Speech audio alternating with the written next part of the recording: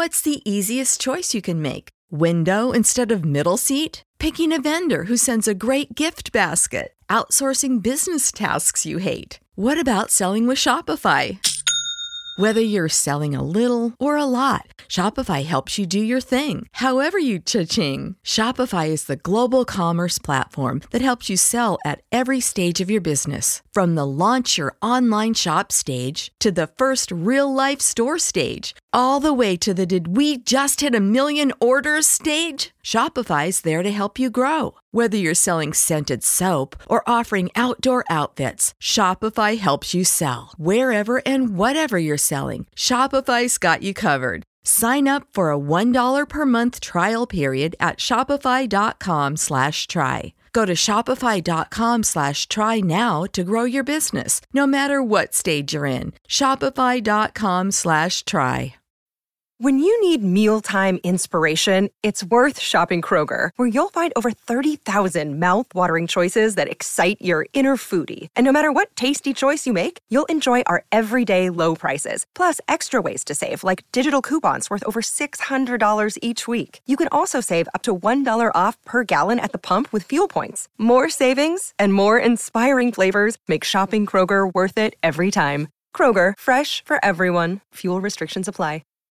Welcome to the Boneyard with Steve Robertson. As always, I am your good friend and host, Steve Robertson, here a little bit early. I promised you guys we would do the show early, but in light of the Ben Howland news breaking a little bit earlier than I anticipated, we're going to go ahead and do the show today. Of course, Friday is a travel day for me. I'll be headed over to Athens, Georgia, to watch the Mississippi State Bulldogs take on Georgia and begin SEC play. We'll provide full coverage from Athens for you guys. Eager to get down there, too. And, of course, recording the show enables me to kind of get out the door a little quicker. So we're going to go ahead and handle some things today. Of course, big news is Ben Howland, Mississippi State parting ways. People say, well, Steve, was he fired? Did he resign? It all means the same thing. He's gone. This was not a situation that, we weren't anticipating. I think we've known this for a while. That was the thing, too. If we go back to the beginning of the season, everybody who really paid attention knew that we needed to make the NCAA tournament this year with the talent available to us to extend the Ben Howland era. Now, one of the things I think is lost in a lot of this is not a one-year deal. And to be honest with you, I think there are a lot of people, including myself in some respects, that begin to have some real concerns about Ben Howland's ability to get it done at Mississippi State dating back a couple of years. Be honest with you, the Liberty loss in the NCAA tournament, that was a deal breaker in a lot of respects. You can say, well, Steve, it was a couple of years ago. Yeah, it's true, it was. But we had 3 NBA players on that team, and we get upset by Liberty. Well, Steve, it's a 12-5 matchup. Yeah, it's true. But we were the 5 seed. We were the better team, and we lost. And we blew it down the stretch. And I think the concern was then, at least for me, it's like you look at this and you begin to think, okay, when will we have this collection of talent available to us again? Well, we had most of that team back together the next year. And, of course, they canceled the postseason. We never even got to play a game in the SEC tournament. The inside information back then is that we needed to win 2 games in a tournament. Chances of that happening were pretty slim. But it's not completely unrealistic either. That was a team that was very talented. When they played to their potential, they could have beaten a Kentucky. They could have beaten a Florida on a neutral floor. The reality of it is, I think that actually bought Ben Howland some time. And we didn't make the tournament, and I think people are like, well, okay, well, then you lose Reggie Perry, and you lose Robert Woodard, and you have this fruit basket turnover with the roster. And so you got 2021 to kind of get it right again.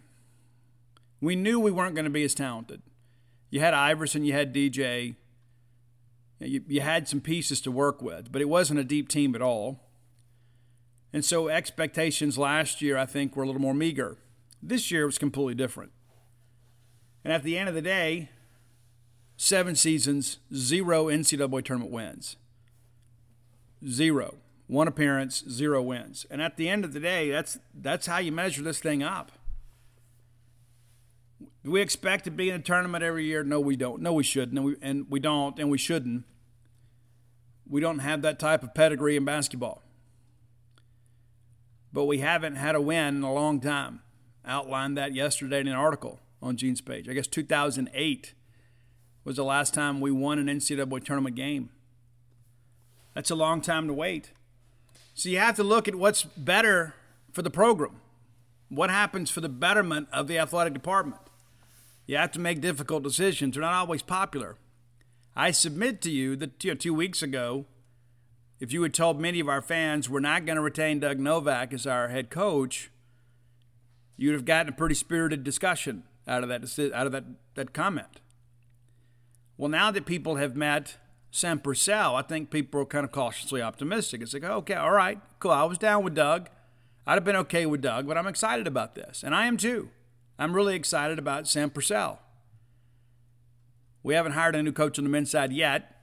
I don't think that's far off, though.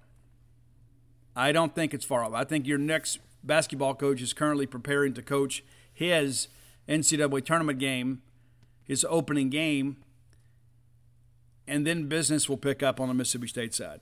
A lot of rumors out there. We're going to get into some of that stuff a little bit later.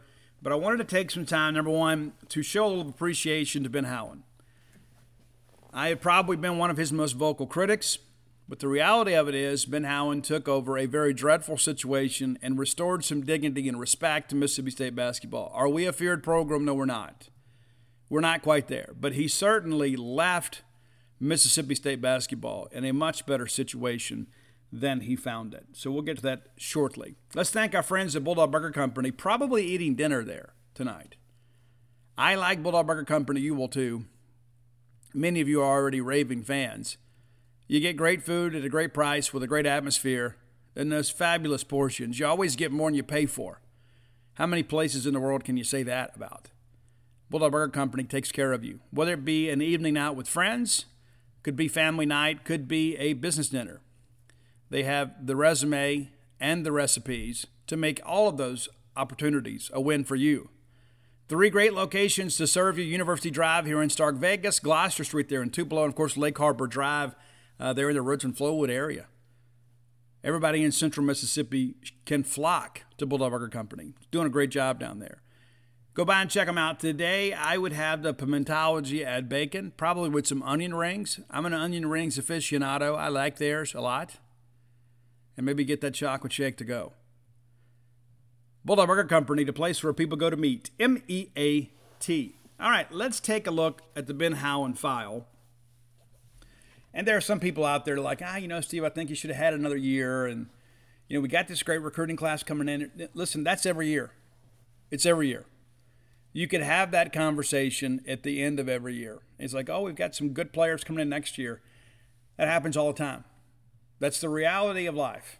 There's always some new recruits going to come in and be kind of a fan favorite. But let's go back a little bit here, and let's look and see kind of what Ben Howland inherited here. Of course, we had the Rick Stansbury years, and things did not go the way we had hoped towards the end. I had grown accustomed to Stansbury basketball. I knew that every year we had a chance to make the tournament. Every year we had a chance. Rick takes over in 99. We go to the NIT in the first round. We don't make it the next year. We actually post a losing record, 14-16. Make the quarterfinals of the NIT in 2001. We win a game in the tournament in 2002. Eliminated in the first round of the tournament in 2003. 2004, that's the Road Warriors year, we get eliminated in the second round. 2005, eliminated in the second round. And then there became to be this outcry from our fan base about Rick can't get us to the Sweet 16. Rick can't get us out of the first week in the tournament. The next year, we're 500, no postseason for us. 2007, we make it to the NIT semifinal. 2008, we win our last game in the NCAA tournament, and then we lose, I guess it was to Memphis. The next year, we're upset in the first round. 2010, we go to the second round of the NIT. In 2011, no postseason for us. And then 2012, eliminated in the first round again. So things were kind of trending in the wrong direction. Like many of you, I was very embarrassed by the conduct of Elgin Bailey and Bernardo Sidney out there in Hawaii. You wake up one morning feeling good about life, turn on the ESPN. One of the top stories on SportsCenter is two of our players throwing hands out of a tournament in Hawaii. We'd kind of lost control of things. We'd kind of had to compromise a little bit when it came to recruiting. For a long time, we had some very talented players who were also very good citizens. We began to kind of bargain a little bit with ourselves then. Things changed, and then out of the blue, Rick, quote, retires.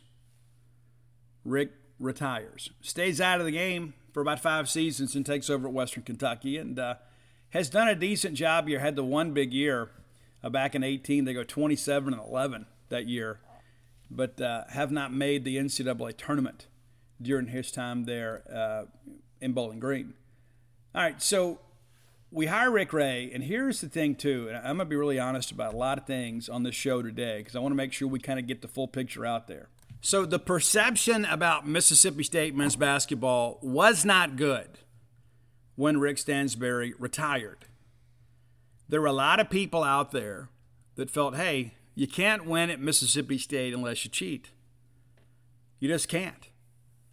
You know, Mississippi State's got to cut corners. Mississippi State's not a great basketball school. In order for Mississippi State to make the big dance, you kind of got to sell your soul to the devil and hope the NCAA doesn't catch up and rapture your career or soul. But that was the perception, true or untrue, that was the perception of our men's basketball program. Now, we haven't done a whole lot to kind of change that notion. But there were a lot of people out there, we're going to get Steve Prohm, we're going to get this person, that person. There were a lot of people that thought they knew what was going to happen, and we felt like we were really close with Steve Prohm. And then after the big formal sit-down interview the next day, he called us and pulled out. Some of the candidates, and of course I worked pretty closely with one of the people that had some intimate knowledge of the search. It was kind of shared with me. There were just people that were afraid that all of a sudden, Bernardo Sidney shows up on outside the lines and, spills the beans about everything he knows about our program. And next thing you know, you've taken a job and you're put on NCAA probation through no fault of your own. But that's the perception that people had of us. It was not considered a good job at the time. We went out and chased some candidates, and a lot of people were simply not interested. So we hired Rick Ray, who was the second chair at Clemson at the time? Not the first chair, second chair. Rick Ray was a tremendous person. Another guy that just didn't win enough. He takes over. 2013, we go 10-22. 10-22, and finished 12th in the league that year. 2014, we go 14-19. And finished dead last in the SEC. Dead last. 3-15 that year in the league.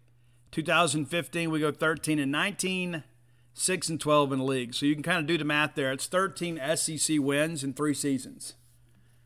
We were 37-60. Now, I had somebody recently share with me that shortly after all this stuff happened, Rick Stansbury and Rick Ray was hired, that they had told some people of note that one day Scott Strickland's going to look out of Humphrey Coliseum and they're going to have about 2,500 people there. Proved to be rather prophetic. So when Rick Ray was ultimately released, and there's some things that I want to tell you about that today that I don't think a lot of people fully know today at this point. You'll be better informed after this. Obviously, the decision had been made earlier in the year is, hey, let's give Rick one more year. Let's give him one more year. Ben Howland was ready to get back into coaching. A lot of people out in the West were kind of hoping he wouldn't take a job in the Pac-12. Next thing you know, he becomes available to us. He has a real interest in coaching in the Southeastern Conference. We see an opportunity to kind of upgrade things. And I understand that Ben Howland had actually already agreed to take the job well before we fired Rick Ray. Rick Ray's out here still trying to find a way to win a tournament game or something in an SEC tournament. And the decision had already been made. So once all that was finalized, it was a bit of a surprise to some of our fans because it was already kind of well known that Rick's going to get one more year. And then, boom, I remember where I was. I was in Brookhaven that day.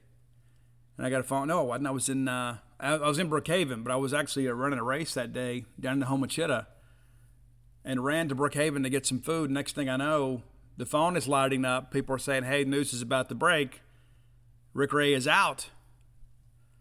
I'm like, what is this? You just told us 2 weeks ago they're going to keep him. No, he's out. More news to come. And at that point, you're thinking, does that mean there's a scandal? What do you mean more news to come? Well, obviously, the big news was Ben Howland. And I think Brian Haydad said it best recently.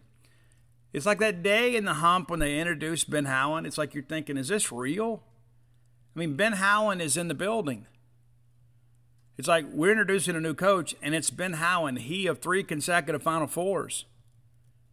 And it was kind of a surreal moment. You begin to think, wow, what a great decision. We have spent, 4 or 5 years kind of in the doldrums and have really kind of bottomed out under Rick Ray. And you bring a guy in that's got an incredible resume. Scott Strickland's a basketball guy. That's his sport. He loves it. And I'm sure when Scott finalized that deal with Ben Howland, he probably thought, you know what? This is it. This gets us back on track. We retired Rick Stansberry. We made a bad hire in Rick Ray. But this is it. This will resolve all of our men's basketball issues. I shared that same level of optimism. I thought, man, this is great. I remember being out there on the floor of Humphrey Coliseum after the announcement, talking to Ben and his wife. And I said, I can't wait to see how electric this building's going to be when we beat Kentucky one night. I believed it. I said it. I meant it. And I think all of you felt the same way that I did. It's like, you know what? We're going to get back to winning and winning big here at Mississippi State when it comes to men's basketball. It didn't really work out the way that we expected. And here's the thing, too. And I touched on this on the show on Wednesday. There's not going to be some big story. The bottom line is Ben Howland didn't win enough. There's not some scandal. You don't have any, skeletons in the closet. There's none of that. And it's nice to be able to be honest with you. If you have to make a coaching change, to be able to make that coaching change kind of on your own terms. It's nice to say, you know what? We're moving on from a coach simply because he didn't win enough. Not because he did anything wrong. Not because he cut corners. Not because he put the program at jeopardy. He just simply didn't win enough. And that's the case here with Ben Howland. And that's as honest and as direct as I can say it. And that's interesting, too. Like, I read the Facebook groups, and sometimes people are like, oh, there's got to be more to it. No, there's not any more to it. There's not any more to it. And I think the reality of it is, and I've talked about this on the show many times, our fans have basically said, we're not going to support this basketball program for one reason or another. We've made a lot of excuses. Well, the women are doing good. We'd rather go see the women play. The kids want to get their picture made with Victoria Vivians and Blair Schaefer. I get it. And it's one thing that I'll say, too. Ben, in many respects, kind of kept us all kind of at arm's length. And I think we'd kind of grown accustomed. It's like, hey, I could go down to the Starkville Cafe and I could see, Vic Schaefer and they're having breakfast, with people. I could run to Walmart and see Mio Stansberry. You know what I'm saying? It's like, I think in many respects that Ben maybe never fully embraced the community. In the beginning, he brought the donuts to the students that were, cramming at the library for midterms. Thought that was great. I said, man, what a great gesture to generate interest among our students. And, if we've done that stuff in the last few years, we certainly haven't promoted that. And maybe we shouldn't. I don't know. But I know for me, when I saw those things, I thought, man, look at this. How great is this? These young people are in there studying hard, stressing out. And then there's the men's basketball coach from Mississippi State showing up with donuts for everybody. It was great. It seems like a small thing. It seemed like a big thing to me. It really did. I think guys like Sam Purcell are going to be doing that. Sam may be leading a study hall for all I know. I'm excited about Sam Purcell. I really am. But my hope is, whoever the new coach is we can get that person engaged into our community. And I think that has to happen. I think that's one of the reasons that some of our fans, it's like, well, I'm not going to go to the game. I'm sitting here and watch it at home. And I think part of that is because we just don't feel a vested interest in this program. And maybe part of it's because, we've been kind of kept at arm's length. That's one thing, too, about Rick. It wasn't just that Rick won. Because Rick had been an assistant coach here doing some great years. And Rick was a guy, too, that, if he saw you out, he'd say hello to you. I can't count how many times that I would see him after a basketball game and he walks up and says hello of his own volition. And so it's like, I got to go to the game because Rick Stansberry expects me to be there. I got to go to the game because I feel like I owe it to Rick. I remember I lived in Baton Rouge, and every time that the Mississippi State basketball came to within a reasonable driving distance, we went to the game. Because we were expected to be there. We wanted to be there. We wanted to be there to support our team. But we also felt like this was our coach. He wasn't just the coach. He was our coach. He was our guy. We'd made some big memories. And yeah, listen, there are no perfect coaches. Our basketball tradition is not what other people is in this conference. We've been to the Final Four once. What a great time that was. Back in '96. And listen, I get you guys that wanted to kind of speak it into existence this year. This feels like '96 thing, And to be fair to Ben Howland, too, we are a talented team. We are not an elite team talent-wise. We don't have a perimeter threat. And that's part of the criticism, I think, in many respects. You look at Ben Howland and you say, hey, this guy constructed the roster. They could have done this. They could have done that. And it's easy to say that in hindsight. They did the best they could, and they simply just didn't win enough. But the reality of it is, I think that's part of the issue. I think our fans felt at arm's length. And, we had some decent crowds this year. Of course, we had the big game against Ole Miss. A lot of people turned out. That's usually the case. The rivalry game always kind of gets casual fans to the hump. But the thing that I'll say before I move on is whoever the new coach is, even if it's not your preferred choice, even if you've never heard of this individual until the day they step to the podium, let's give the new guy a chance. Let's turn up. Say, hey, listen, first game in the hump next year, let's have a sellout crowd. Let's have 10,000 people there. Let's go ahead and make that an appointment today. Let's show the new coach it's like, hey, we believe in the new direction of this program. We're going to be here. We're going to be involved. We're going to be engaged. And we're going to stick with you. We know it's a year. It's going to take you some time to kind of get things right. But let's make it a big night. Ben Howland's first night was big too. We had Malik Newman, of course. We were excited about that. And that didn't work out. And that's not necessarily Ben's fault. But when the new coach is here for the season opener, let's all plan to be here. And you know what? If you can't plan to be here that night, plan to be here that weekend. Let's get the hump roaring again. And let's show not only our new coaching staff, but our players and the rest of this league that we in many ways are kind of a sleeping giant. I remember those great rivalry games with Alabama against Mark Gottfried. Oh my gosh, how did we despise Mark Gottfried? And Kennedy Winston, what a great player he was. You hated playing against him. You respected the game, but you always cheered against him because those games mattered and every possession mattered. And I remember coming up, we had a chance to win the West and watching that game, and it was electric atmosphere in there. We couldn't wait to get there because we felt like our team needs us to be there to help get them over the hump. We've got to make this a difficult place to play for Alabama. And we turned up, and we did. And we won. And it was a great day. We can bring those days back. I don't think it all boils down to marketing. I don't think it all boils down to social media posts and tweets and Instagram comments from the coaching staff or the players. I think we have to have a vested interest in the success of Mississippi State men's basketball. I think we've got to get out there and do our part. It's easy to sit at home. There's so many games now on the SEC network, and everybody's got a smart TV so you can stream it. But you know what? Iverson Molinar can't hear you screaming from your couch. And so I ask you, and really I guess I beg and kind of implore you, let's all commit to being there as best we can in those early games next year. We need to be there all season, but let's really If we want to change the culture of Mississippi State men's basketball, we can't just do it from afar. We can't just sit back and say, oh, they'll figure it out. No. We have one of the most passionate fan bases in the Southeastern Conference. And for one reason or another, we just have not supported men's basketball in recent years. And a lot of it's got to do with losing. And we've talked about it on the show many times. Like every time they suck you back in, you think, okay, I can feel good about this. We lose a game we shouldn't. We had some bad losses this year.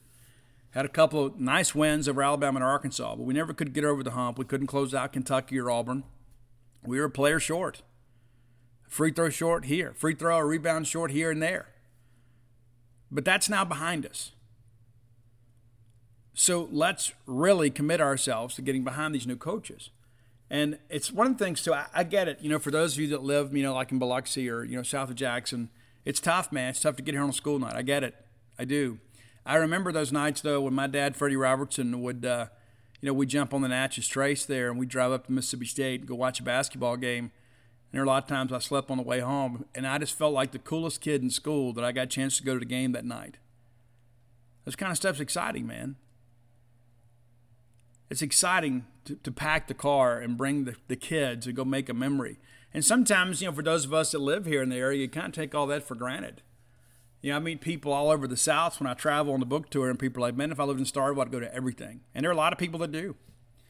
We got some retirees here that their whole life revolves around Mississippi State sports, and God bless them for it.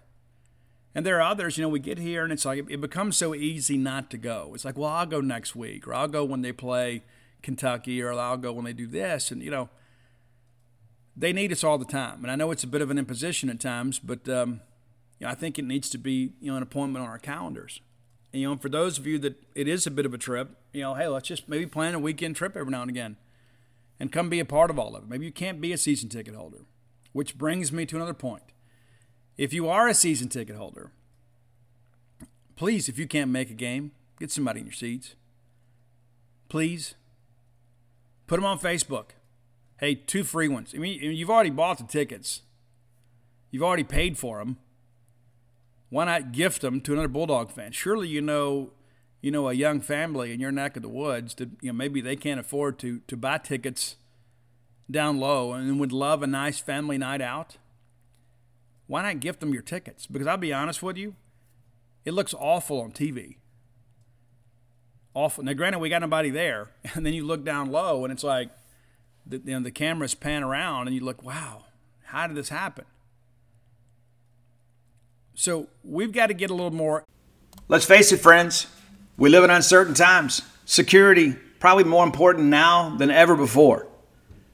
That's why it's important to keep you, your family, your property safe by working with my friends at Eufy. That's EUFY.com. Let me tell you a little bit about this new video smart lock they have.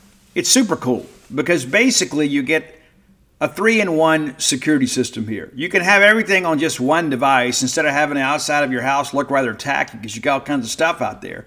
It's not just about your security, but convenience. No more concerns about losing keys. You can assign passwords to your family members, and you can see who's kind of coming and going. You got that integrated camera, too. It's easy to install. You can set it up with just a Phillips screwdriver. You don't have to go to a class on how to use power tools. No drilling required. You get keyless entry. You don't have to worry about fumbling with the keys when you're getting back with an armful of groceries, right? How convenient is that? That in and of itself is a great benefit. You got fingerprint recognition. It's unlocking. Got that AI self-learning chip. So the more you use it, the more accurate it's going to be. You don't have to worry about the battery. It's got a rechargeable battery that can last around 4 months. And you get a notification before it runs out, so you don't have to compromise your family security. You got passcode unlocking, remote control, 2K clear sight, camera. You can see who's at your door. You see these videos online all the time. Don't you think it's time for you to set something up so you can have the peace of mind of knowing that you don't have people constantly going in and out of your property? There's no monthly fee. Unlike other brands that charge you a monthly fee, you can have your recordings locally and never have to pay for storage. How cool is that? It's convenient, it's safe, it's a must-have for your home today. If you already have like a video doorbell, sometimes people want to come and steal your doorbell. You don't have to worry about with this. All right, so let's be sure to visit Eufy Video Lock. That's EUFY official.com. /video log. And it's time for you to gain control of your door. Again, that's Eufy. EUFY.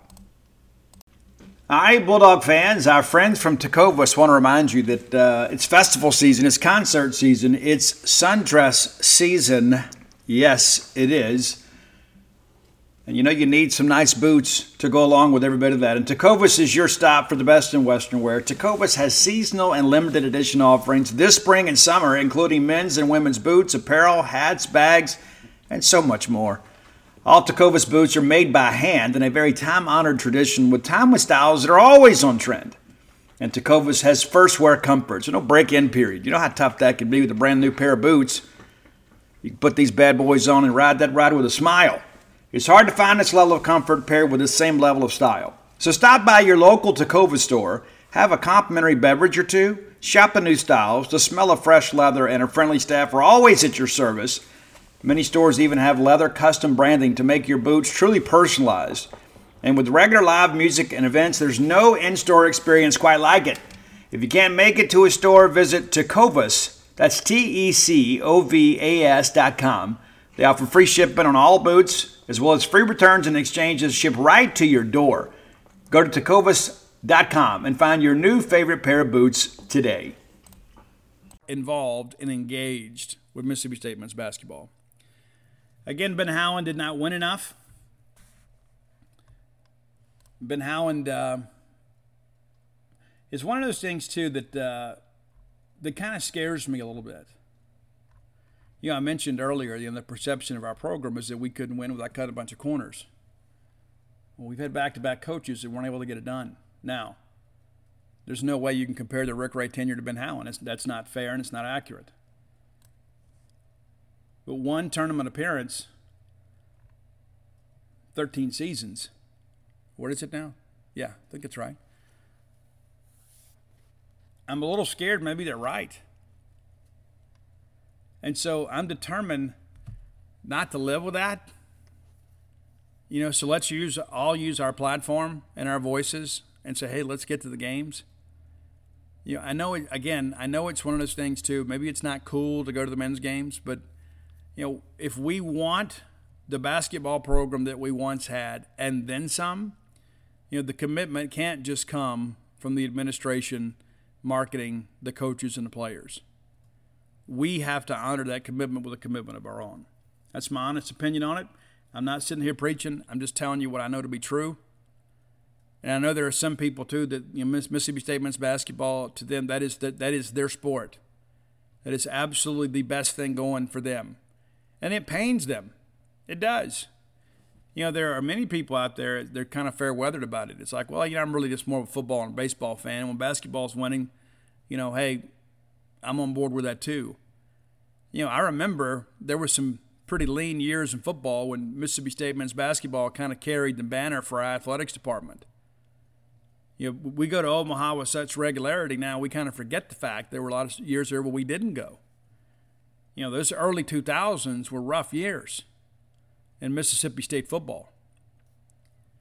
Women's basketball, was winning a little bit, but we weren't a national power yet. And baseball, of course, was still trying to find its footing. And so, the reality of it is that I think in many ways we owe a debt of gratitude to Mississippi State men's basketball. And now that's not the featured sport here at Mississippi State. And maybe it never will be. But it certainly deserves more support than we provided it. And again, I'm not one that blames the fans. I just think that is a big part of the equation for us as we kind of move forward. If we really want a men's basketball program that we can be proud of, then that's part of the deal. I mean, and let's ask you this too. When is the last time, just casually walking along, you're out shopping one day? How many times do you run into somebody that's got a Mississippi State men's basketball shirt on? I would venture to you in the last 5 years, we probably sold more Mississippi State women's basketball apparel than we have men. I mean, think about it. I mean, yeah, everybody wears the M over S, and they should.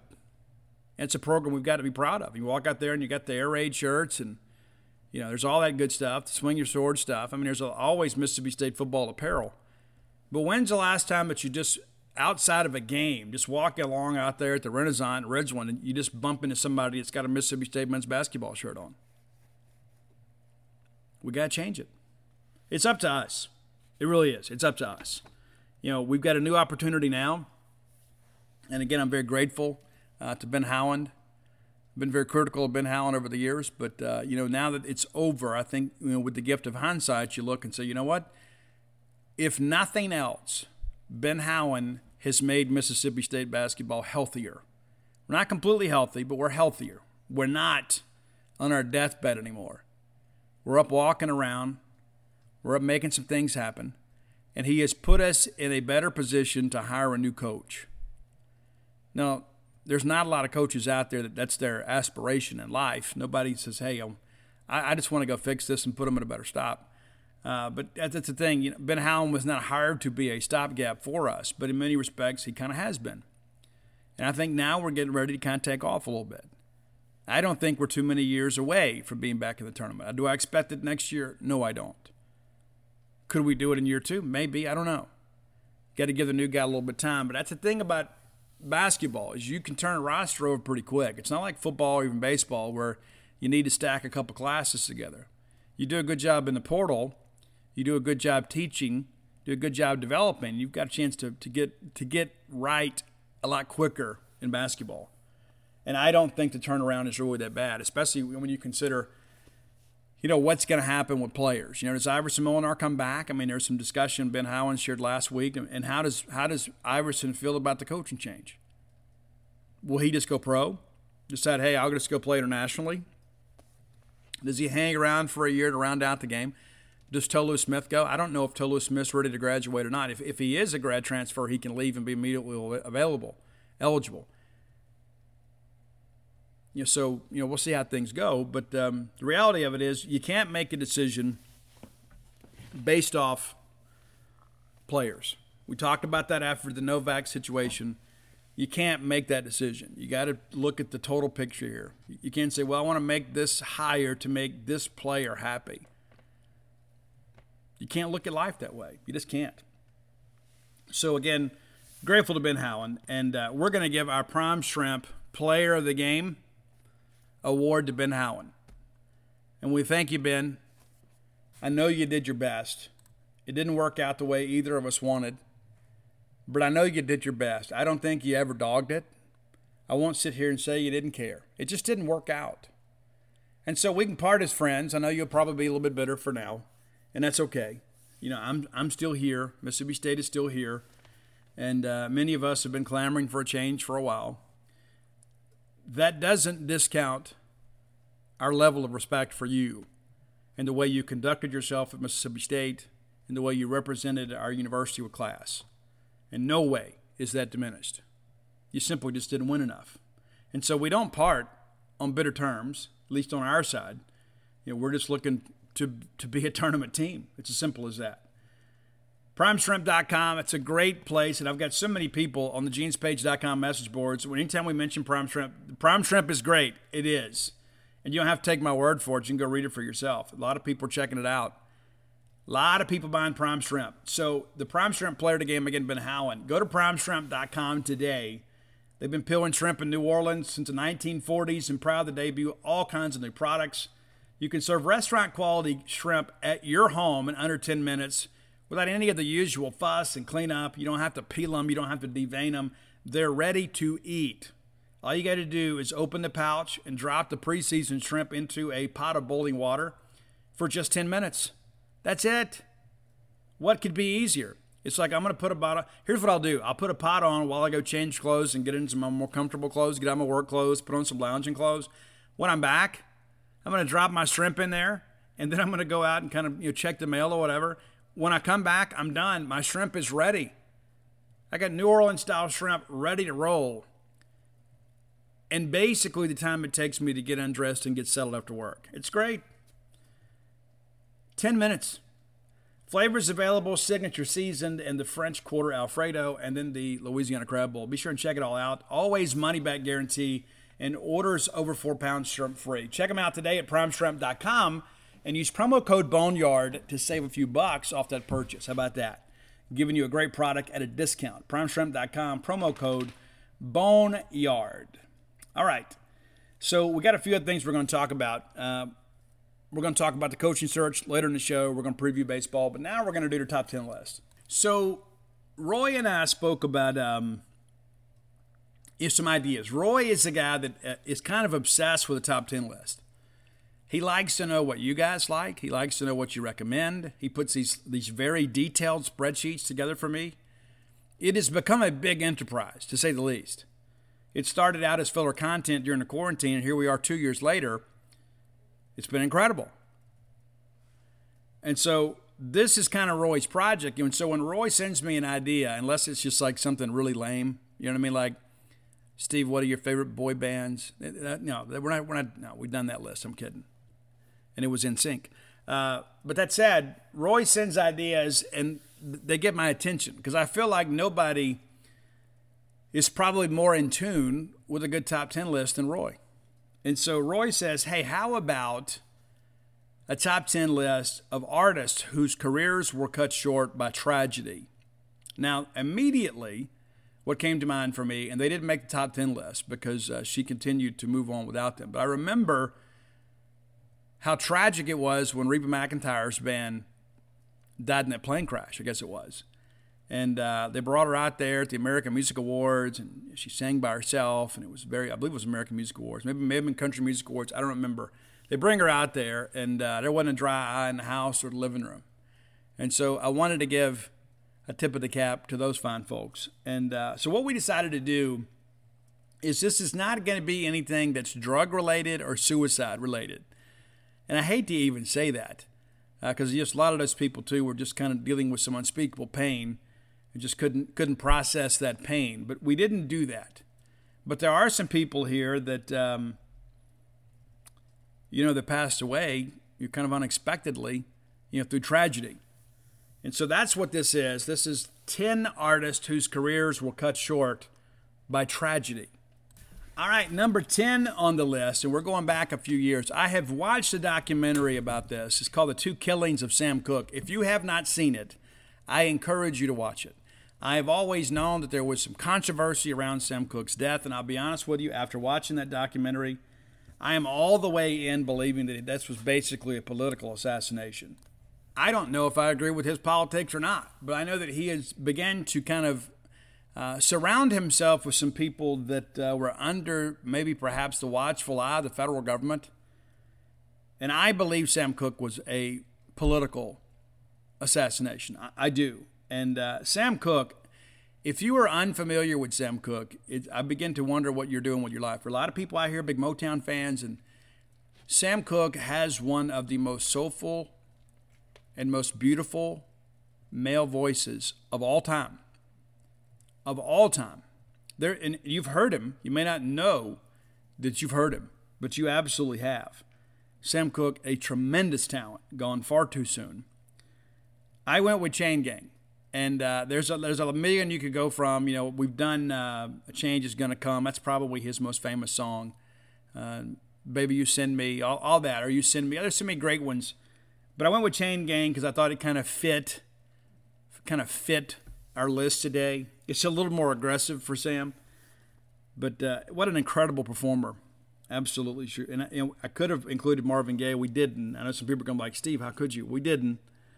Number 9, and I know that I've got one friend in particular that listens to every Boneyard that is going to be very critical of where this individual is on the list. Your number 9 artist is John Lennon. Steve, how could he be number 9? And here's why. I believe, as painful as it is to say, John Lennon was at the end of his career. That's unfair, Steve. No. John had already achieved the greatest stardom in the history of the world with the Beatles, and then had some good success as a solo artist. And some of the artists ahead of him on the list, I think, still had several good years left. So you may disagree, but I got John Lennon number 9. I remember like it was yesterday.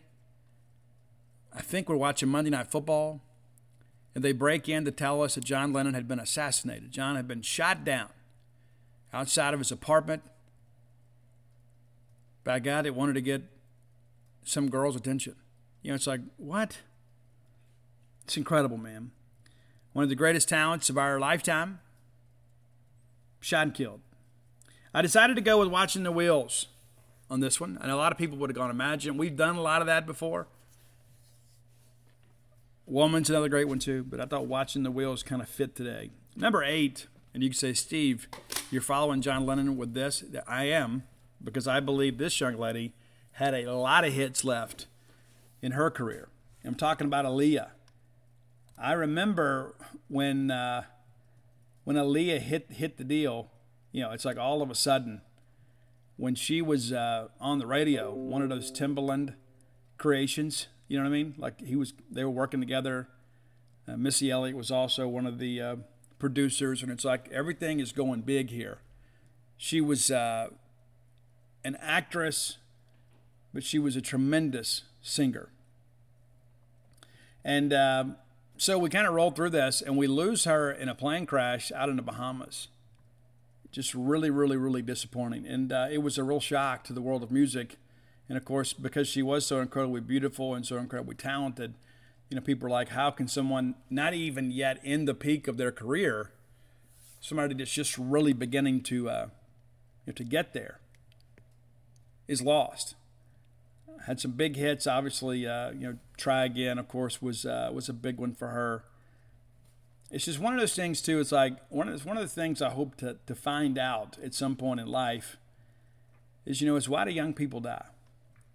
Why do young people that are really talented, and it's one thing when people self-inflict their own demise. You can kind of wrap your mind a little bit around that. Something like this though is just different. Something like this, to me, just kind of, you look at it and you just kind of wonder why. And that's how it was for me. I was just like, I don't get it. I don't understand, how this happened or why this happened. It's just, it doesn't make a lot of sense. And I think a lot of you probably felt the same way. And my hope is that, her legacy is not forgotten. Of course, I mentioned she was a very talented actress. She's done a couple TV series and some major feature films. Romeo Must Die was one of them. That's a big one for her too. They've actually re-released some stuff from hers this year. If you're unfamiliar, maybe go check that out. You probably should. But our song today from Aaliyah is probably the most recognizable. It's Are You That Somebody? And it's got the baby on it. All right, that's one you know now. Yeah, Timbaland works in the kind of a baby as a backup vocalist. Be sure and check it out. There's just so much to like about her, and it's really a tragedy. Again, somebody so incredibly talented is taken at such a young age. Number 7, another tragic accident here. We've talked about him on the show. We've done a top 10 list. I've featured a couple different songs from him from different bands. It's Dimebag Darrell, another needless tragedy. It's one of those two, if I talk about it long enough, I can get angry about it all again. I've had some friends that, have gone to Darrell and Vinny's graves there in Dallas and paid their homage. I have not been able to do that. And, one day, I guess it's in Arlington. One day I will. Dimebag Darrell is a guy, Darrell Abbott, of course, originally called Diamond Darrell. And then as the music got a little harder, he changed to Dimebag Darrell. But most people refer to him as Dime. But Dime is a guy that, they had all kind of trouble with Phil Anselmo, and, Pantera was on break, and they put together Damage Plan, which was a really nice little quartet there. Pantera's, it's kind of crazy. It's like you begin to look, this short time they had and how they really kind of changed, heavy music. And Darrell was the guy that could kind of play rhythm and lead at the same time. He's just one of those kind of guys that's just absolutely phenomenal. How it ended, pretty sad. Dime and Damage Plan are playing in Columbus, Ohio. On December 8th, the guy pulls a gun and shoots Dimebag Darrell on stage, kills him. Ends up shooting Rex Brown too. And Rex basically held the gunman down and was shot multiple times and lived. There was just so much involved in all that. Maybe I'm not getting all the details right about that last part, but the reality of it is that we had some disturbed individual that went to a show and decided to kill a rock music legend. So in honor of Dime, we're going to go with Pantera's Walk. You heard that at Davis Wade many times as a defensive pump up. I love that track. Walk on home, boy. All right, number 6, and you would say, well, Steve, you've got this one ranked in front of Dimebag Darrell. Yes, because Dimebag Darrell did have some success with Pantera, and I think this other band that we're about to talk to was just really beginning to kind of get things together. I think it was an outrageous frontman and recently inducted into the Rock and Roll Hall of Fame. I think he went in last year. And it's Mark Bolan from T-Rex. T-Rex, there's so many people that really owe a debt of gratitude to T-Rex because Mark Bolan was so incredibly flamboyant and nobody was really doing what he was doing, not just wardrobe-wise, but on stage. He was very much in your face and not really like in a Johnny Rotten sort of way. They had several albums that came out and it all ended, but there was so much of that in the beginning that was just, basically, let's go cut a record and not put anything behind it. And then these guys hit the road and kind of built a following themselves. And then Mark Bolan, sadly, back in September of 1977, they had a car accident. And he had a mini GT that he crashed into a tree. And that ended up being the end of it. He died just 2 weeks before his 30th birthday. So T-Rex, a band that was really a pioneer of the 80s rock scene in many respects, gone too soon. Mark Bolan from T-Rex. We're going to go with 20th Century Boy. A lot of you would go with Bang a Gong, which the Power Station covered, had a big hit with it as well. But we're going 20th Century Boy. You probably heard that opening riff on commercials all around the world. Number 5, and again, this is somebody that had some acclaim as an artist, also had some controversy in their life, but died too soon, and that's George Michael.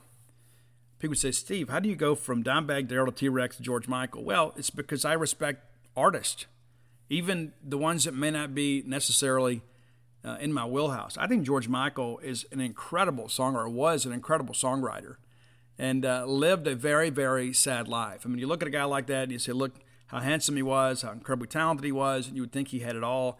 He was a guy that had a lot of demons and really, really struggled with life, kind of being comfortable with who he was. And he'd kind of reached a point where he had found some normalcy, and then he ends up, I believe it was a heart attack that we lost George Michael to. And I think one of the most probably, I won't even just say poignant is the right word to describe it. It is one of those songs that you think to yourself, I could have never written this, but I believe every word of it. And it's the song Praying for Time.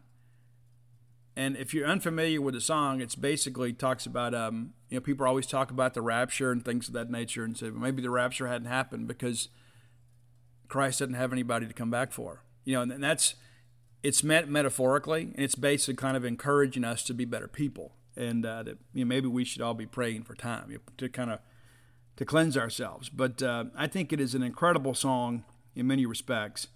And I do think George Michael's a guy, too, that lived a little bit recklessly, but at the same time, too, it's a shame that when he does finally kind of get things together, he's gone. Number 4, and I was a huge fan of the band, this trio, this Southern hip-hop, R&B powerhouse, TLC. I'll be honest with you, I thought Lisa Left Eye Lopez was the greatest. Chili was probably my favorite in the band. You know what I mean? Like if I was going to ask some girl to dance, I would have asked Chili. But Lisa Left Eye Lopez, I thought, number one, she was kind of a volatile personality. Incredibly talented. And again, she dies in a car accident. And again, she had this rocky relationship with Andre Rison, formerly of Michigan State, that was a star receiver for the Atlanta Falcons. She ended up burning his house down. How crazy is that? But she died tragically. And if I'm not mistaken, it was like on a relief mission. I think that's what they were doing, is out like delivering supplies and stuff. I don't think it was just a vacation. And then there's this car accident, and they said that she probably something she should have lived from. She probably should have survived, but she didn't. So going back to the first album, to Ooh on the TLC tip, we're going with What About Your Friends? Great tune and still very timely. Number 3, and we could go a lot of different directions here. Let me go ahead and tell you now, Biggie Smalls is not on my list. I wasn't a huge Biggie guy. I respect the talent. I just never really got it. I know many of you are like, Steve, Biggie's one of the coolest of all time. I get it. It's kind of like the Nirvana thing. I can't make myself like it. I can't. But I do admit Biggie Smalls, an incredibly talented guy, and very tragically killed needlessly. Number 3 on the list, though, Stevie Ray Vaughan. Stevie Ray Vaughan. Pretty incredible guitar player. Love his fashion style, his sense, everything that he did on stage. He was incredible. Died in a helicopter accident. A modern-day blues guy, and he was a guy, too, that had such an appreciation for the guys that came before him. He covered a lot of that stuff. He wanted to keep those songs alive, and sadly we lose him. His brother Jimmy, of course, the lead guitar player in the T-Birds, Fabulous Thunderbirds. But I went with Tightrope here. I know many of you were thinking Steve's going to go Pride and Joy. I didn't. I went Tightrope. I kind of liked the organ part on this, too, not just the guitar part. I thought that they provide a pretty good bed to put the Tightrope over. Number 2, in my mind, one of the most influential musicians of my generation. And I remember him when he was a stage dancer for the Digital Underground, long before many of you knew that. It's Tupac Shakur. And I think Tupac, while irreverent at times, was an agent for change in many respects. I think Tupac Shakur was a guy that spoke articulately about very sensitive issues. There were other people that were talking about him too, but they kind of yelled them at middle America. And so people rejected that on principle. I think Tupac, because number 1, he was so incredibly intelligent and a remarkable lyricist, I think he was able to kind of get his point across in a way that people could understand. You know, when somebody's yelling at you, you don't even listen. You know what I mean? It's like you just kind of put your hand up, you kind of tune them out. I think Tupac was the guy that was able to deliver that message in a way that people are like, hey, there really are some issues here. And that's not in any way to say that we fixed them. But I think that he was, in many ways, a spokesman for this generation, but also, too, for his people. And I remember when he got shot the first time, and then he comes back and you think he's going to live forever. And yeah, you guys know the songs. I mean, you do. He talked about it, and he wore it like a badge of honor. You know, Hit 'Em Up is a classic song. It's one of the greatest diss tracks in the history of rap music. It's amazing. I went with the song Changes, though, because then honestly, I think that is probably, in my mind, the song for Tupac Shakur. I think when I look back at his career, I think that's the most important thing that he ever recorded. And there's so many other great ones out there. But that's the one to me. I think when he was socially relevant and he was so in tune with social issues. It wasn't just a situation of, just about, drugs and money. That wasn't the situation for him. Even though he lived in many ways violently and died violently, it's really a sad situation. But I miss the fact that we're not going to have any Tupac Shakur music. Maybe there's some locked around some way in some studio and somebody's waiting for the right time to release it, or maybe Tupac's out there with Elvis on some island, but it's really sad. But number 1 for me, maybe you guys see life differently, but it's Randy Rhoads. Randy Rhoads, and I've told you guys before, I think the Jakey Lee years were the best Ozzy years. That's true, but I think kind of like the Ben Howland thing, I think it's a situation where you kind of pick up on that. Jake benefited from the foundation that Randy laid. An incredible guitarist, guy that had an incredible image, incredible stage presence. And when he died, again, it was a little plane crash situation. It's like it just blows your mind to begin thinking about all of that. And it's like, how did this guy, so incredibly talented, die like that? It's just like, it's astonishing to me, why so many young people die. And I know that that's part of the circle of life. But, Randy is one that I really struggled with. Of course, I was a teenager. And it's one of those things, too. It's like, if you were in the metal scene, you get it. I mean, metal's some music for outsiders. You know what I mean? It's just, and so there is a community of metal people, even to this day, that it's family in many respects. Like when I go to a show and we're down there on the floor up against a barricade, it's like, hey, it's all family down here, and it is. Everybody looks out for each other. You hold spots for each other. You don't let people get too deep in the jug, I guess. You don't let people get in fights. You kind of look out for each other. And so when we lost a member of our community, someone we'd never met, it just seemed so unfair. It just did. You never, you don't wish death on anybody, but it's one of those things you think, man, if something like this had to happen, why did it have to be Randy Rhoads? But everybody out there's got somebody that loves him. At least I hope so. But with Randy, let's go Crazy Train. Let's end on a high note. Crazy Train. And it makes me kind of, even now, just thinking about the Randy Rhoads stuff, makes you kind of sad. It's been a long time. It has been. But a pretty incredible guy, man. And I don't know if you know this. One of the last pictures ever taken of Randy Rhoads was taken by a Mississippi State student. And it's in the music store here in town. Right up there on 12. What's the name of that store? Hang on. It's Backstage Music. That's right. It's Backstage Music. Be sure, go in there. That's a local group too, man. Go in there and throw some money their direction. If you're looking for anything, go by, check them out, and you can see that picture of Randy Rhoads there, taken by a Mississippi State student. And back in those days, it wasn't like it is today. You had to sneak your cameras in. And lo and behold, this Mississippi State student who had gone to the show, I think it was in Knoxville, and snuck this picture. And it proved to be one of the last pictures ever taken. Now, there is some dispute about that. There are people saying, well, there was a picture he took backstage with a couple of girls, and that's considered the last picture. But so let's just say this is the last picture taken on stage of Randy performing.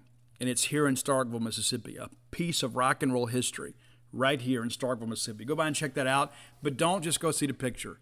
Like, go buy some stuff too. Buy some songbooks, or for friends of yours to play music, buy some guitar picks and put them in your drawer, whatever.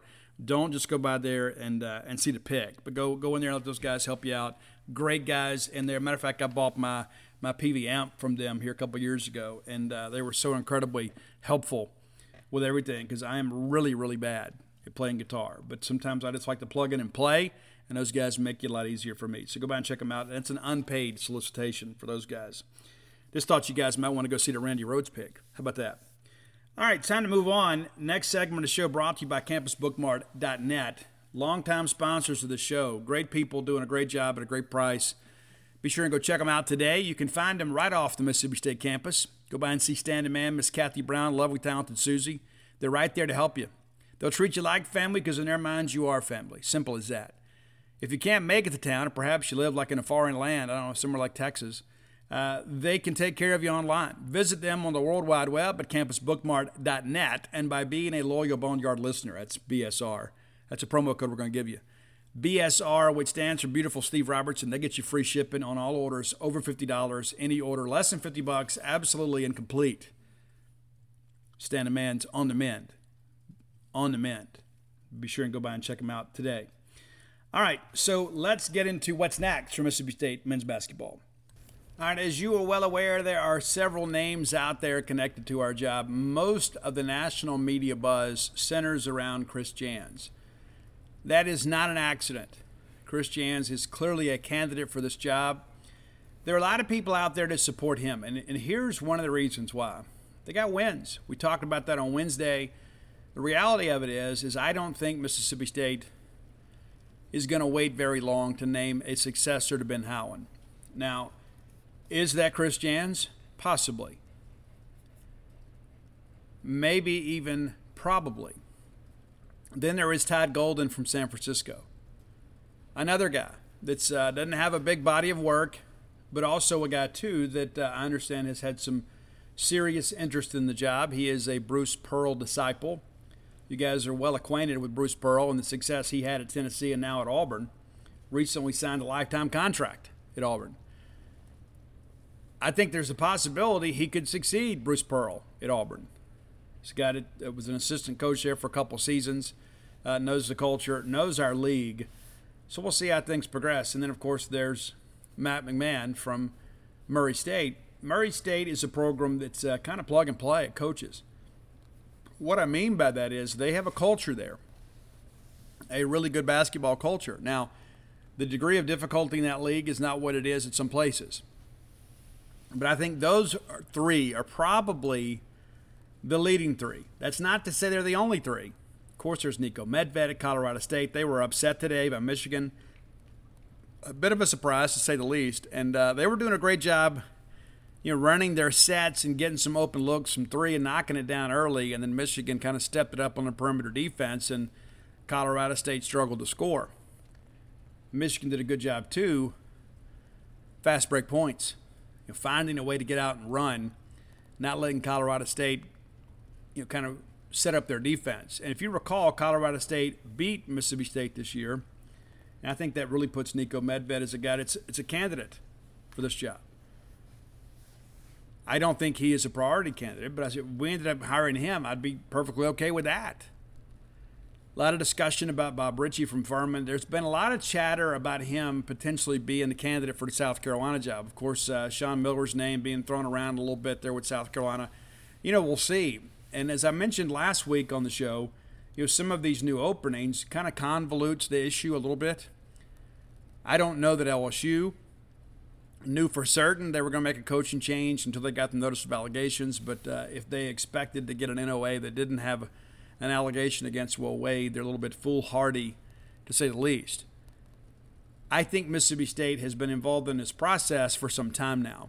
And that's the thing about athletic directors. They always have a short list. They always keep a short list, in their top drawer of their desk, right? It's like, if I have to make a change, here's some people I want to talk to. And so I believe that John Cohen has acted very judiciously throughout this process. I think he has given Ben Howland time to right the ship in many respects.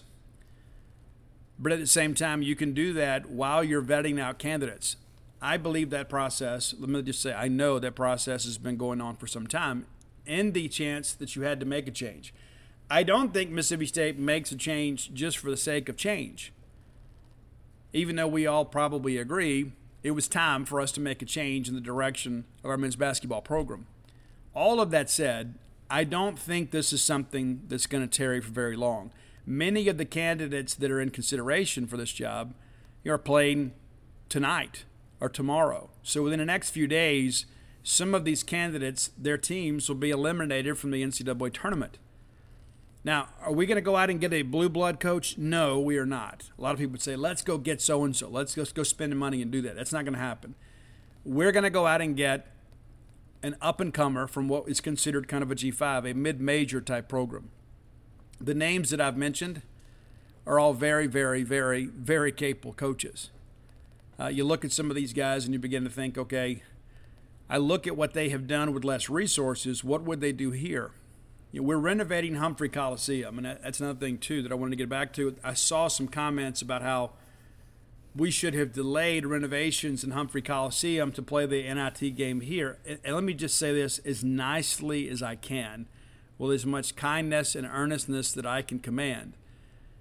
We should never have delayed the renovations for Humphrey Coliseum for an NIT game. We shouldn't be in the NIT in the first place. We should be a team that's playing on a neutral court, an NCAA tournament game. That's where we should be. So no, we shouldn't have to make these changes and jump through hoops and push the renovations back, because at what point do you say, okay, well, listen, this is enough? Well, you're talking basically 2 weeks. What if we continued to win at home and you go all the way to Madison Square Garden and then all of a sudden you put the contractors really up against it? So the renovations have already begun. And what I mean by that is, they're marking stuff off. They're getting ready to do demolition. There's a lot of things they're going to do out there, and they're going to need all the time to get it done to make sure that we have that facility ready to go. That's the bigger priority, not an NIT game. I know people are like, well, we probably would have won if we were at home. Probably so. But why prolong the process? There is a bigger picture here, and not just an NIT game, and that is the betterment of our men's basketball program. And a big part of that, obviously, is the renovation of the Humphrey Coliseum. And as you guys recall, the first phase of renovations is going to involve the fan experience, making it a better experience for you all to come out and attend games, which is another reason why we should plan, next year to come out and be a part of that. It's going to be a long process. It is not going to be an easy process. There are a lot of people that are going to work very, very hard to ensure that we have a basketball arena that is light years ahead of what we currently have. Now, some people would suggest, well, Steve, why didn't we just build a new arena? Well, have you seen the cost of materials lately? Basically, we would spend, let's just say if we're going to spend $150 million to build an arena, it's probably going to be similar to what we already have. In order to get a facility like we would really like to have, it's just not cost effective at this point. We'd be upside down in that thing for, the next generation. So that wasn't the right decision. Now, can we renovate what we currently have and make it a better experience? Yeah, we can. Would it be as nice as a brand new arena? No. Is it going to change the exterior of the hump? No. But it is going to change the atmosphere inside the facility. And so we're excited about that. We're excited to have change. We're excited to see some money invested in men's basketball. There are a lot of people out there to think, well, if it's not about baseball, nobody really cares. That's false. That's absolutely false. And trust me, there's a laundry list of things I think we need to do to Duty Noble Field. You can say, well, Steve, it's brand new. It's true. We still need to do something about general admission seating. And I think that's a big issue. And let's be honest, our baseball crowds on Tuesday, dwarf what we get in basketball. More of you are turning out to watch baseball than you are men's basketball. And so you could say, well, we'll spend the money while we're making money. But the reality of it is we've got to allocate some funds to get all of our facilities upgraded. As you guys are well aware, too, we're about to write a $6 million check to build a next-level clubhouse for our softball team. That needed to happen. It's as simple as that. And it's not necessarily just a requirement, but it's to really show a commitment to Coach Samantha Ricketts and Tyler Bratton and our staff there to give them a recruiting edge.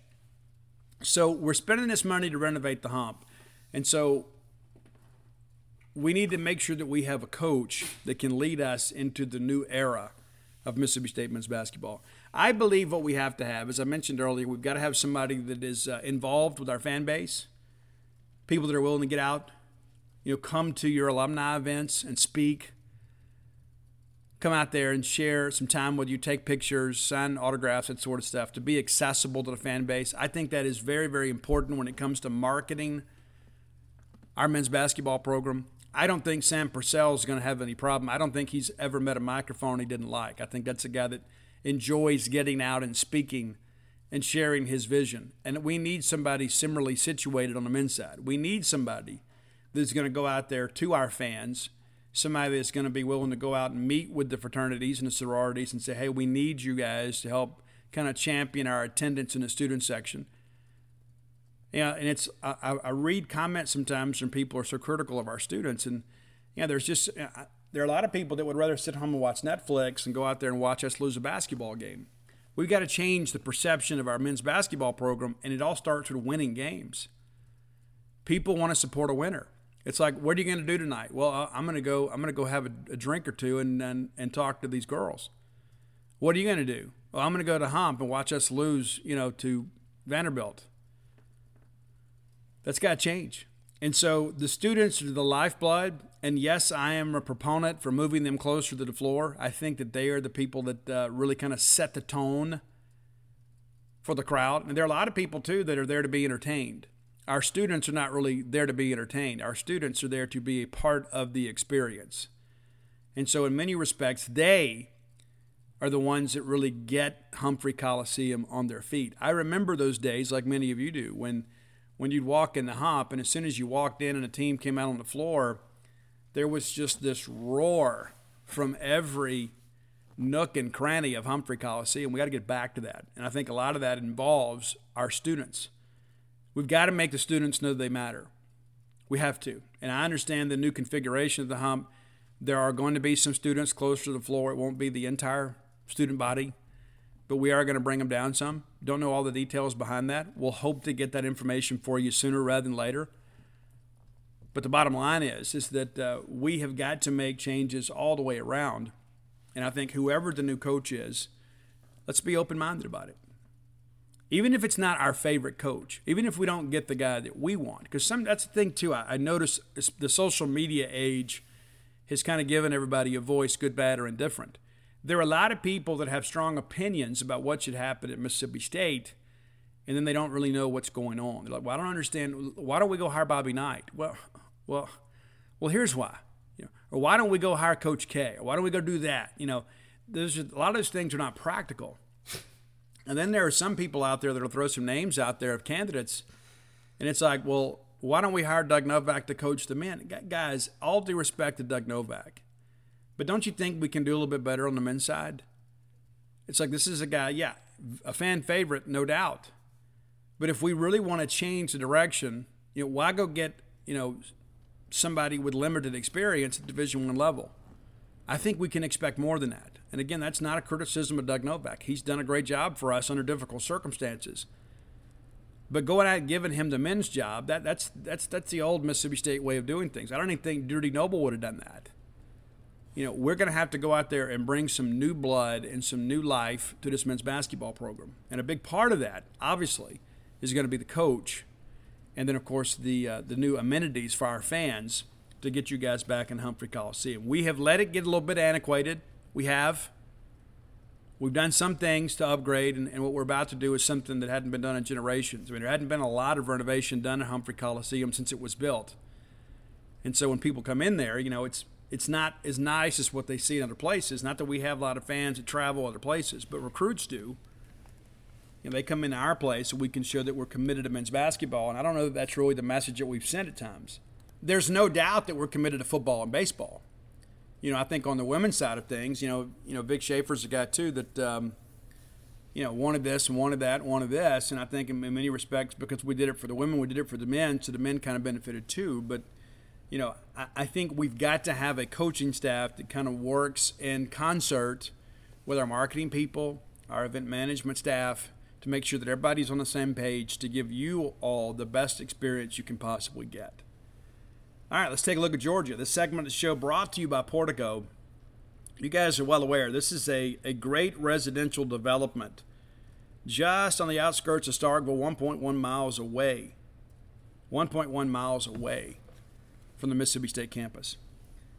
Go by and check it out today, which reminds me, too, I didn't give you guys Blair's information either. I'll do that after this commercial. So Portico, 1.1 miles away from the Mississippi State campus, you can get a 2-bedroom, 2-bath home up to a 4-bedroom, 4-bath home. Be sure and go check that out. You'll be glad you did. Whether it be your retirement home or perhaps your primary residence, it's where you want to be. Portico's a great place. If I was moving to Starkville now, it's where I would move. And Brooks Bryan, a guy that knows a lot about Mississippi State, a guy that understands Starkville, a Mississippi guy, a Mississippi State guy through and through, trying to bring a great place to live to one of the greatest places to live in all of Mississippi. Give Brooks a call or text today at 601-416-8075. Again, 601-416-8075. Well, next time you're in town, leave a few minutes early and take that turn onto 12 off of 82. The very first right, you've passed it a million times coming to campus, is Pat Station Road. Take that, cross a 4-way stop, and boom, there's Portico. Go by and check it out yourself. You don't have to make an appointment with a real estate agent. Just go see for yourself. Phase 1 completely sold out. Phase 2 under development now. Which reminds me, maybe get it financed with our friend Blair Chandler at closewithblair.com. They sponsor a top 10 list, and today I got a little bit busy, and I'm off my game. I'm not used to recording on Thursday. But go see Blair at closewithblair.com. That's C-L-O-S-E with Blair, B-L-A-I-R. And here's the deal, too. It doesn't matter if you're a Mississippi State fan or not. If you listen to this show, if you are a boneyard person, and everybody should be, he's going to give you your appraisal for free. A lot of fees associated with refinancing a mortgage or buying a house. And Blair's like, hey, you know what? I'm going to make it worth your while. Let me knock some of those fees out of the way for you. It's about a $500 value. And if you end up financing that, you pay an interest on that. So it's nice to get that taken care of. Again, visit Blair Close with Blair.com. He's with Fairway Mortgage. Been in the mortgage industry 21 years. Top 1% close ratio for everybody in the country. Not just in Wiggins, not just in Pisgah, nationally. This is a guy that's a mortgage professional and works for Fairway Mortgage, recently named number 1 in customer satisfaction, had the second highest closed volume in the country for 2021. So you got the closer working for a company that knows how to get your loans closed. They're going to do a great job doing it. Give Blair a text or call today at 601-500-2344. Again, 601-500-2344. All right, as you fine folks are aware, Mississippi State will be at the University of Georgia for a 3-game series to open SEC play. Those games, and of course, weather permitting tomorrow, it will be a rainy drive to Athens, which is another reason I'm going to leave a little bit early. That game will begin at 6 p.m. That's when it's scheduled to begin. I will get you updated as I get information once I'm on the scene there. Now, the university may update it. May not play in 2 on Saturday. We'll see. It looks like weather for Saturday and Sunday looks really good. Expected to play Saturday at 1 p.m. Central Time, and then, of course, 11 a.m. on Sunday. How about that? That's a pretty good start for the getaway day. So those are your 3 game times. Be sure and check that out. Let's look at the Georgia Bulldogs. Having a pretty good year so far, 14-3. That's probably about where we should be, if we're being honest with ourselves. So they played some exhibitions earlier this year. That stuff didn't really matter. They opened the year with a 3-game sweep of Albany. Albany. I don't know if you know much about Albany, and there's a reason you shouldn't. Not necessarily, college baseball powerhouse by any stretch of the imagination. Georgia handles those guys, though, 4-2, 7-6, and then 9-1. Decent pitching, obviously, from Scott Strickland's staff there. Reality of it is that they're not known as a baseball powerhouse by any stretch of the imagination. And a lot of those northern teams have to play in the South, as we would expect them to. But, that's a program, obviously, that is really kind of known more for their basketball than they are for their baseball. So not necessarily a huge series win, but it's one of those things too you look at and you're just kind of happy to have the opportunity to get some dubs under your belt. The Albany Great Danes are 9-5 this year, and of course 3 of those losses came to the University of Georgia. All right, then they play Wofford, and some would say it's Wofford. I think I said Wofford for years, and one of you reached out and said, Steve, it's Wofford. They beat them 7-1 at Foley Field. The next weekend, they take down the Akron Zips, 1-0, 10-0, 7-2, a 3-game sweep of the Zips. The 1-0 thing jumps out to me. These Georgia teams in recent years have not been especially offensive. They've always been very, very good pitching-wise. So we'll see how things go. But I expect some low-scoring games, which means that defense is important. Walks are important. Looking at the Zips, in case you're unfamiliar with the Zips, they're 3-10 this year.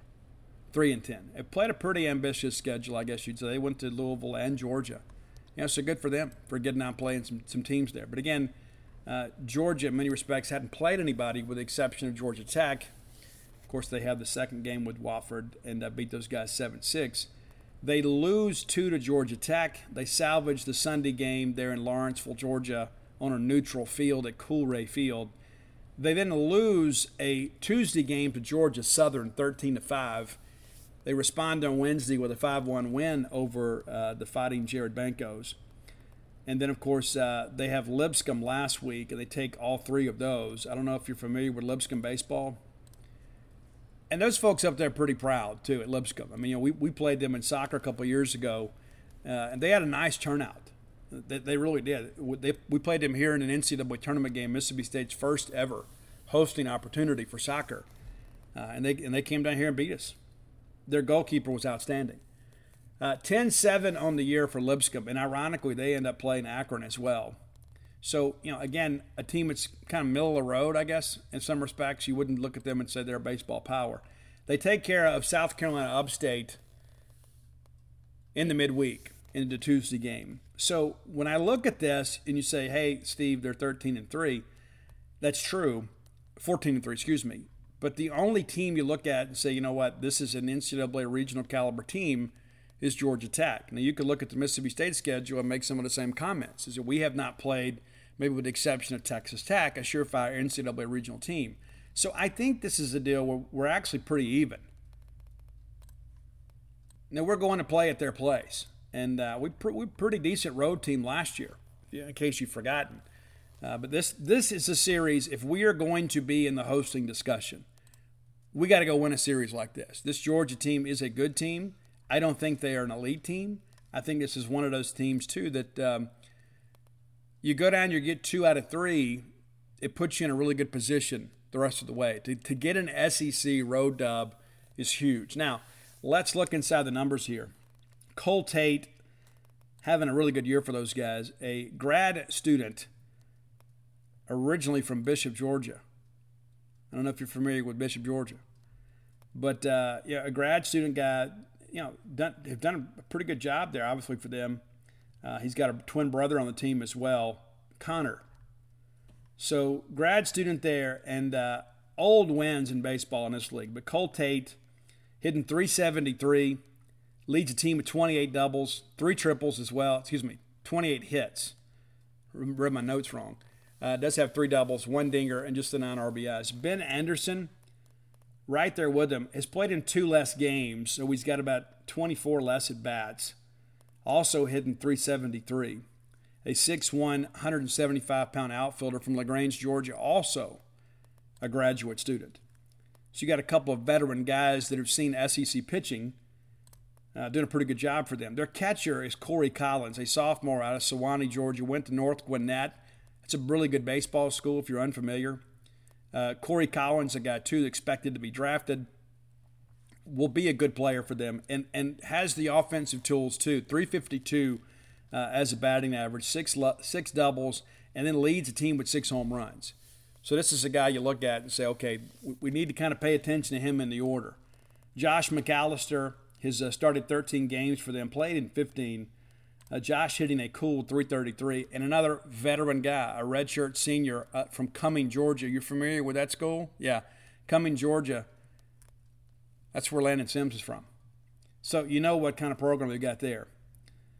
Fernando Gonzalez, a guy that has kind of been a part-time starter for them. He is the second-team catcher. I don't know that we see him, but he's having a decent year for them. But outside of that, you look at the offensive numbers. As a team, they're hitting .304. Opponents are hitting just .233, and that's because, again, they have an outstanding pitching staff. They have one of the best pitching coaches in the country. Scott Strickland is a guy that understands the game, understands how to develop pitchers. So, again, a team that has some pop. 19 home runs, they've allowed 14. Not necessarily running away with it, but they're a team that they will hurt you if you allow them to. You can't get cute with these guys, even in their own ballpark, especially in their own ballpark. Another name that's kind of been around a few 24 hours, for them, when I begin to look at these numbers and we talk about veteran guys, they've got a handful of guys, too, that kind of made it over from last year. Well, I guess we've already talked about Ben Anderson a little bit. But, these are guys that have seen SEC pitching. They hadn't seen a lot from us because they hadn't played us in a long time. But, we've got a chance to go in there and take a series. But let's look at the Bulldog pitching staff. And here's the deal, too. There are a lot of people, too, baseball insiders trust Scott Strickland. They absolutely do. And so they know that he is a guy that's going to develop pitchers. And so Jonathan Cannon, a guy that's been really good for them, 6'6", 213-pound junior, will certainly go in the draft this year. I don't think there's any question about that. Did have kind of a rough outing against Georgia Tech.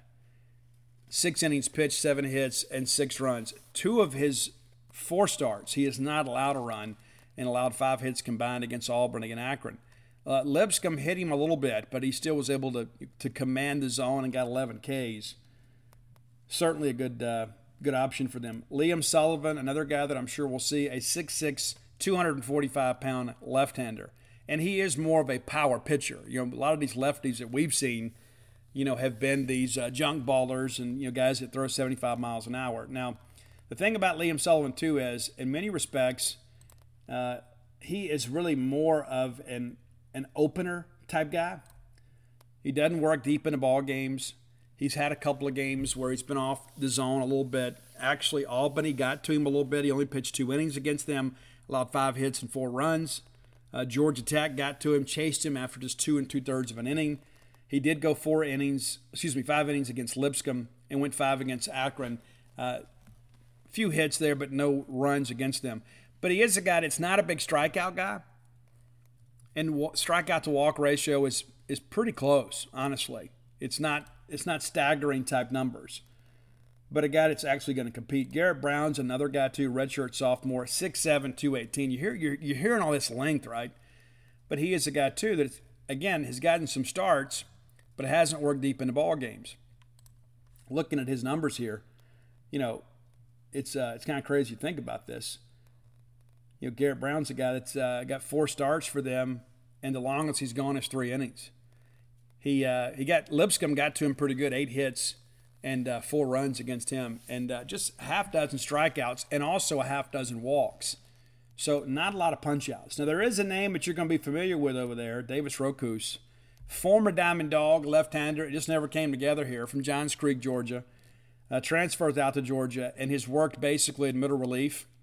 Had a really good outing against Albany, 3 innings pitched, no hits, no runs, no walks, 2 Ks. Wofford got to him a little bit, 4 hits, 4 runs in 1 1/3. Georgia Tech had a hit and a run against them, and walks was the issue in that game. That was kind of how it was here too. He only goes 2/3 of an inning in that one, and then Lipscomb, probably his second best outing of the year, 1 1/3 innings with 2 Ks. And then he worked earlier this week, 2/3 of an inning against USC Upstate, and walked 3 hitters again. So control still a bit of an issue with Davis. When you begin to look at all this, let's just see that you got all these starters. Well, they're not working deep in the ball game, so who are we seeing? What's Luke Wagner? Luke Wagner, an outstanding pitcher, not as big as the other guys, but a left-handed pitcher, 6 foot, 182. And he has had a lot of success this year, to say the least. He is 5-0 in 5 appearances with an ERA of 0.73. 17 Ks against 7 walks. He's allowed just 1 run on the year and just 9 hits. Opponents are hitting just .205 against him. He's only hit 1 batter. And so control, not a real big issue with him, but still 7 and 12 is not a great number. But Luke Wagner is the guy that's getting outs. That's a guy that I'm certain that we're going to see. You might as well plan to see him basically pitching a couple times each weekend. He has pitched, I say I've got this here. Yeah, he pitched, I guess he is the dual position guy. So, yeah, you'll see him do some pitching and some hitting for them. That's why he's got multiple entries here. But, yeah, again, a guy that has been very good for them out of the bullpen. Jonathan Cannon, we talked about him a little bit. I suspect that that's going to be one of your weekend starters. And, when you look at this staff as a whole, 3.36 ERA, opponents 7.16. Now, some of that is the fact that you got some veteran hitters. Another aspect of that is you just haven't really played anybody. And so the Georgia offense, I think, in some ways is a little bit, has some confidence, but it might actually be false confidence. Let's see here. Complete games, none. They do have 2 shutouts as a staff. Does Georgia. And just the 3 saves on the year. And Jack Gowen is the guy that has a pair of those saves. Colin Caldwell has 1. But, again, a veteran team that's not going to be intimidated by the national champs coming to town. And you may recall, too, Georgia was in a great position to host last year and then faded down the stretch. It's one of those things that, that kind of blew my mind last year. You look at Georgia and you're like, hey, we need these guys to kind of run some interference for us to give us a chance to win the SEC because, we'd gotten behind the game because of that Arkansas sweep. And we didn't get a lot of help from Georgia, and they kind of slipped their way out of the tournament. And it was an easy decision, to be quite honest with you. It was a very easy decision. You just needed Georgia to find a way to get a couple of wins here and there. And So here's what they do down the stretch. All right, so after they take 2 out of 3 at Missouri, they lose to Georgia Tech. They lose 2 out of 3 at home to Auburn, who was, 6th in the West last year? They do get 1 at Fayetteville, a 7-3 win on Saturday, but lose 2 out of 3 there. They lose 2 out of 3 at Gainesville. They lose again to Georgia Tech, and then they lose 2 out of 3 to Ole Miss. And so it's like, hey, we're trying to kind of close out the year on a high note in the month of May, and these guys just simply couldn't get it together. They did not win a series in the month of May, and then ultimately got out of the SEC tournament in 3 games. As a matter of fact, Ole Miss eliminates them 4-0 out at the Hoover Met. But, they are very strong in the early part of the season, and they're a team that's capable of beating anybody. It's just been one of those things they have had a real difficulty winning series in the SEC. I go back and I look at last year, and like their non-conference schedule, very similar to what it is this year. You got Evansville, you got Gardner-Webb, you got North Florida, and all of a sudden you're feeling great about life. You're feeling great. You win that 13-inning affair against Lipscomb to close out non-conference, and you're 13-3. Sound familiar? And they had a game against Wofford that was postponed, or it would have been 14-3 going into SEC play. And they lose 2 out of 3 to Tennessee, lose 2 out of 3 to Texas A&M. And so, 2 out of 3 to South Carolina. I mean, you can just keep running down the list here. And then they surprised everybody by winning at Vanderbilt, which enabled us to kind of get back in the mix a little bit. But then they got hot a little bit in April. But the reality of it is this is a team that has some veterans, but you got a lot of guys that lost a lot of ball games they shouldn't last year. So, Steve, do we win the series? Call it a homer pick. I think we do. I do think we go down there and win the series 2-1. Would love to get a sweep. I'm not expecting it. I mean, road sweeps in the SEC are pretty hard to come by. But the reality of it is, if our starting pitching holds up, I think we can compete against these guys. And I think, especially if we get the dub on Friday, I think it really sets up well for us, especially with Cade Smith going on Sunday. And we haven't had a formal announcement yet if Parker Sinnett's on Saturday or Sunday. But if Parker goes out there and can throw his breaking ball for a strike and not walk hitters, you got a really good chance to win this series. I think the bottom line is like, this offense, I think, is beginning to find a sense of itself, and a lot of that centers around Kellum Clark. I think the fact that Kellum Clark has kind of gotten going, and I had lunch with a friend today, and we talked about this. I said, what do you make, of our big three not really carrying the team yet? I said, I'm actually encouraged by that because I know what Cameron James and Luke Hancock and Logan Tanner can do against the elite pitchers in the nation. I know what they can do, and at some point, they're going to put it together. And so the fact that I've got Kellum Clark and R.J. Yeager and Brad Compass, I've got those horses pulling. I know that's not going to last forever, but the reality of it is at some point, our big three are going to take off. You add in Hunter Hines, and all of a sudden you've got the makings of a good offense. And I think we have a chance to really break out this weekend. Does that mean 10-1 ball games? No, that's not what I think. But I think the clutch hits are going to be there. And I think there are guys like Luke Hancock, too, that understand, due to their experience in this league, the caliber of pitching they're going to face. And the reality of that is, I know that I say that a lot, and it kind of annoys me too, but it's hard to hit bad pitching. These guys are going to be around the plate. They are. We're going to see 95, 96 fastballs. I think our guys want to see that.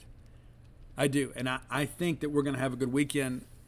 Could be a great weekend. I'm not expecting that, but I do think we'll go down there and get the series win. And I think, to me, the most important game is that Friday game because I feel great about Sunday. And then Saturday, you never know which version of Parker Stinnett you're going to get. If we get the one we got last week, you're going to win that game. And Presto has been really good for us too. And so it's going to be close ball games, which means the bullpen's going to have to come into play.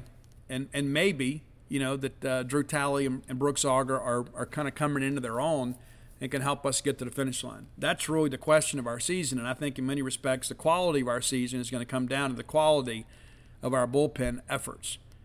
Got to find a way to get that shorn up. I think the offense is coming around. I think the starting pitching is exactly what we need it to be, and now we've got to find some guys that can finish games for us. That's how I see it. Maybe you disagree. All right, that's going to do it for today. Again, we're here early. And I know it's late Thursday evening, but wanted to get this show up for you guys so I can hit the road too. But I know that many of you are probably eager to hear, okay, Steve, so what's next from Mississippi State men's basketball? If you're looking for books, go to dogpiletobook.com or check your local bookstore. Books are all over. You got College Corner there in the Flowood area in Ridgeland, and then of course Lemuria Books there in Jackson, Lorelei and Vicksburg, and all over the greater Starkville area. Maroon and Company, Campus Bookmart, of course, Bookmart Cafe. I think the Lodge is actually sold out. Barnes & Noble on campus. You can find it just about anywhere. Liza Ties, another place you can find it.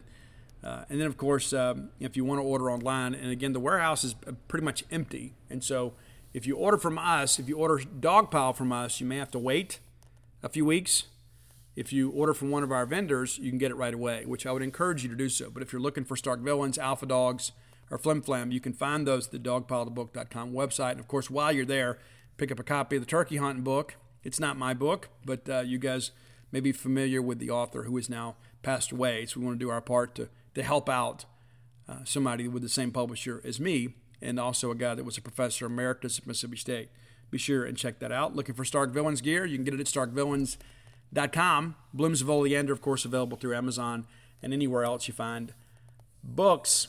All right, that's it for today. When I get back, we'll be talking about the weekend that was and probably talking about a new hire. Probably, possibly. I don't want to get too far ahead of myself. I just don't think this process is going to last very long. I think John Cohen and the administration have kind of zeroed it down to just a handful of candidates, and I believe that as you see teams eliminated, you're going to have something. I'll probably be in Athens, Georgia, and we have an announcement or even a press conference. I know when we'll do it, but I'll be in Athens, Georgia all weekend covering the Bulldogs, and we'll get back. But be sure and stay very much in tune over at genespage.com. Paul Jones basically plans to provide you guys with daily updates. As I hear things, I'll share them. But Paul working the phones really hard to kind of get some intel. We've got the hot board up right now for subscribers. He's answering your questions over there. And that's a big part of things, too. A lot of people are like, hey, Steve, I just kind of want to know what's going on. Are we going to make a good hire? That's the best place to go find out. But to answer that question, yes, I do. I do think that we are going to get a good hire, and I think some better days are ahead of us when it comes to Mississippi State men's basketball and women's basketball. Until next time, let's all live our lives in a way we make more friends than enemies, and people can see a difference in the way we live. Spring. Nothing like the world progressing towards summer to inspire your own progress. That's what life's all about. In your career, relationships, and your finances. Let's talk about that last one. With the Chime Secured Credit Builder Visa Credit Card, it's easy to start building credit with everyday purchases and regular on-time payments with no annual fees or interest. So your weekly grocery run can feel even more productive, and that morning coffee can taste like a little victory. And if your credit scores grow, so could your opportunities to get lower rates on loans. Like for a new ride or finally having a home to call your own. Sounds like progress, right? With Chime Secured Credit Card, you can start improving your credit scores right away. Get started today at chime.com/build. That's chime.com/build. Chime. Feels like progress. The Chime Credit Builder Visa Credit Card is issued by Bancorp Bank N.A. or Stride Bank N.A. Members FDIC. Out-of-network ATM withdrawal and OTC advance fees may apply. Terms and conditions apply. Go to chime.com/disclosures for details. When you need mealtime inspiration, it's worth shopping Kroger, where you'll find over 30,000 mouth-watering choices that excite your inner foodie. And no matter what tasty choice you make, you'll enjoy our everyday low prices, plus extra ways to save, like digital coupons worth over $600 each week. You can also save up to $1 off per gallon at the pump with fuel points. More savings and more inspiring flavors make shopping Kroger worth it every time. Kroger, fresh for everyone. Fuel restrictions apply.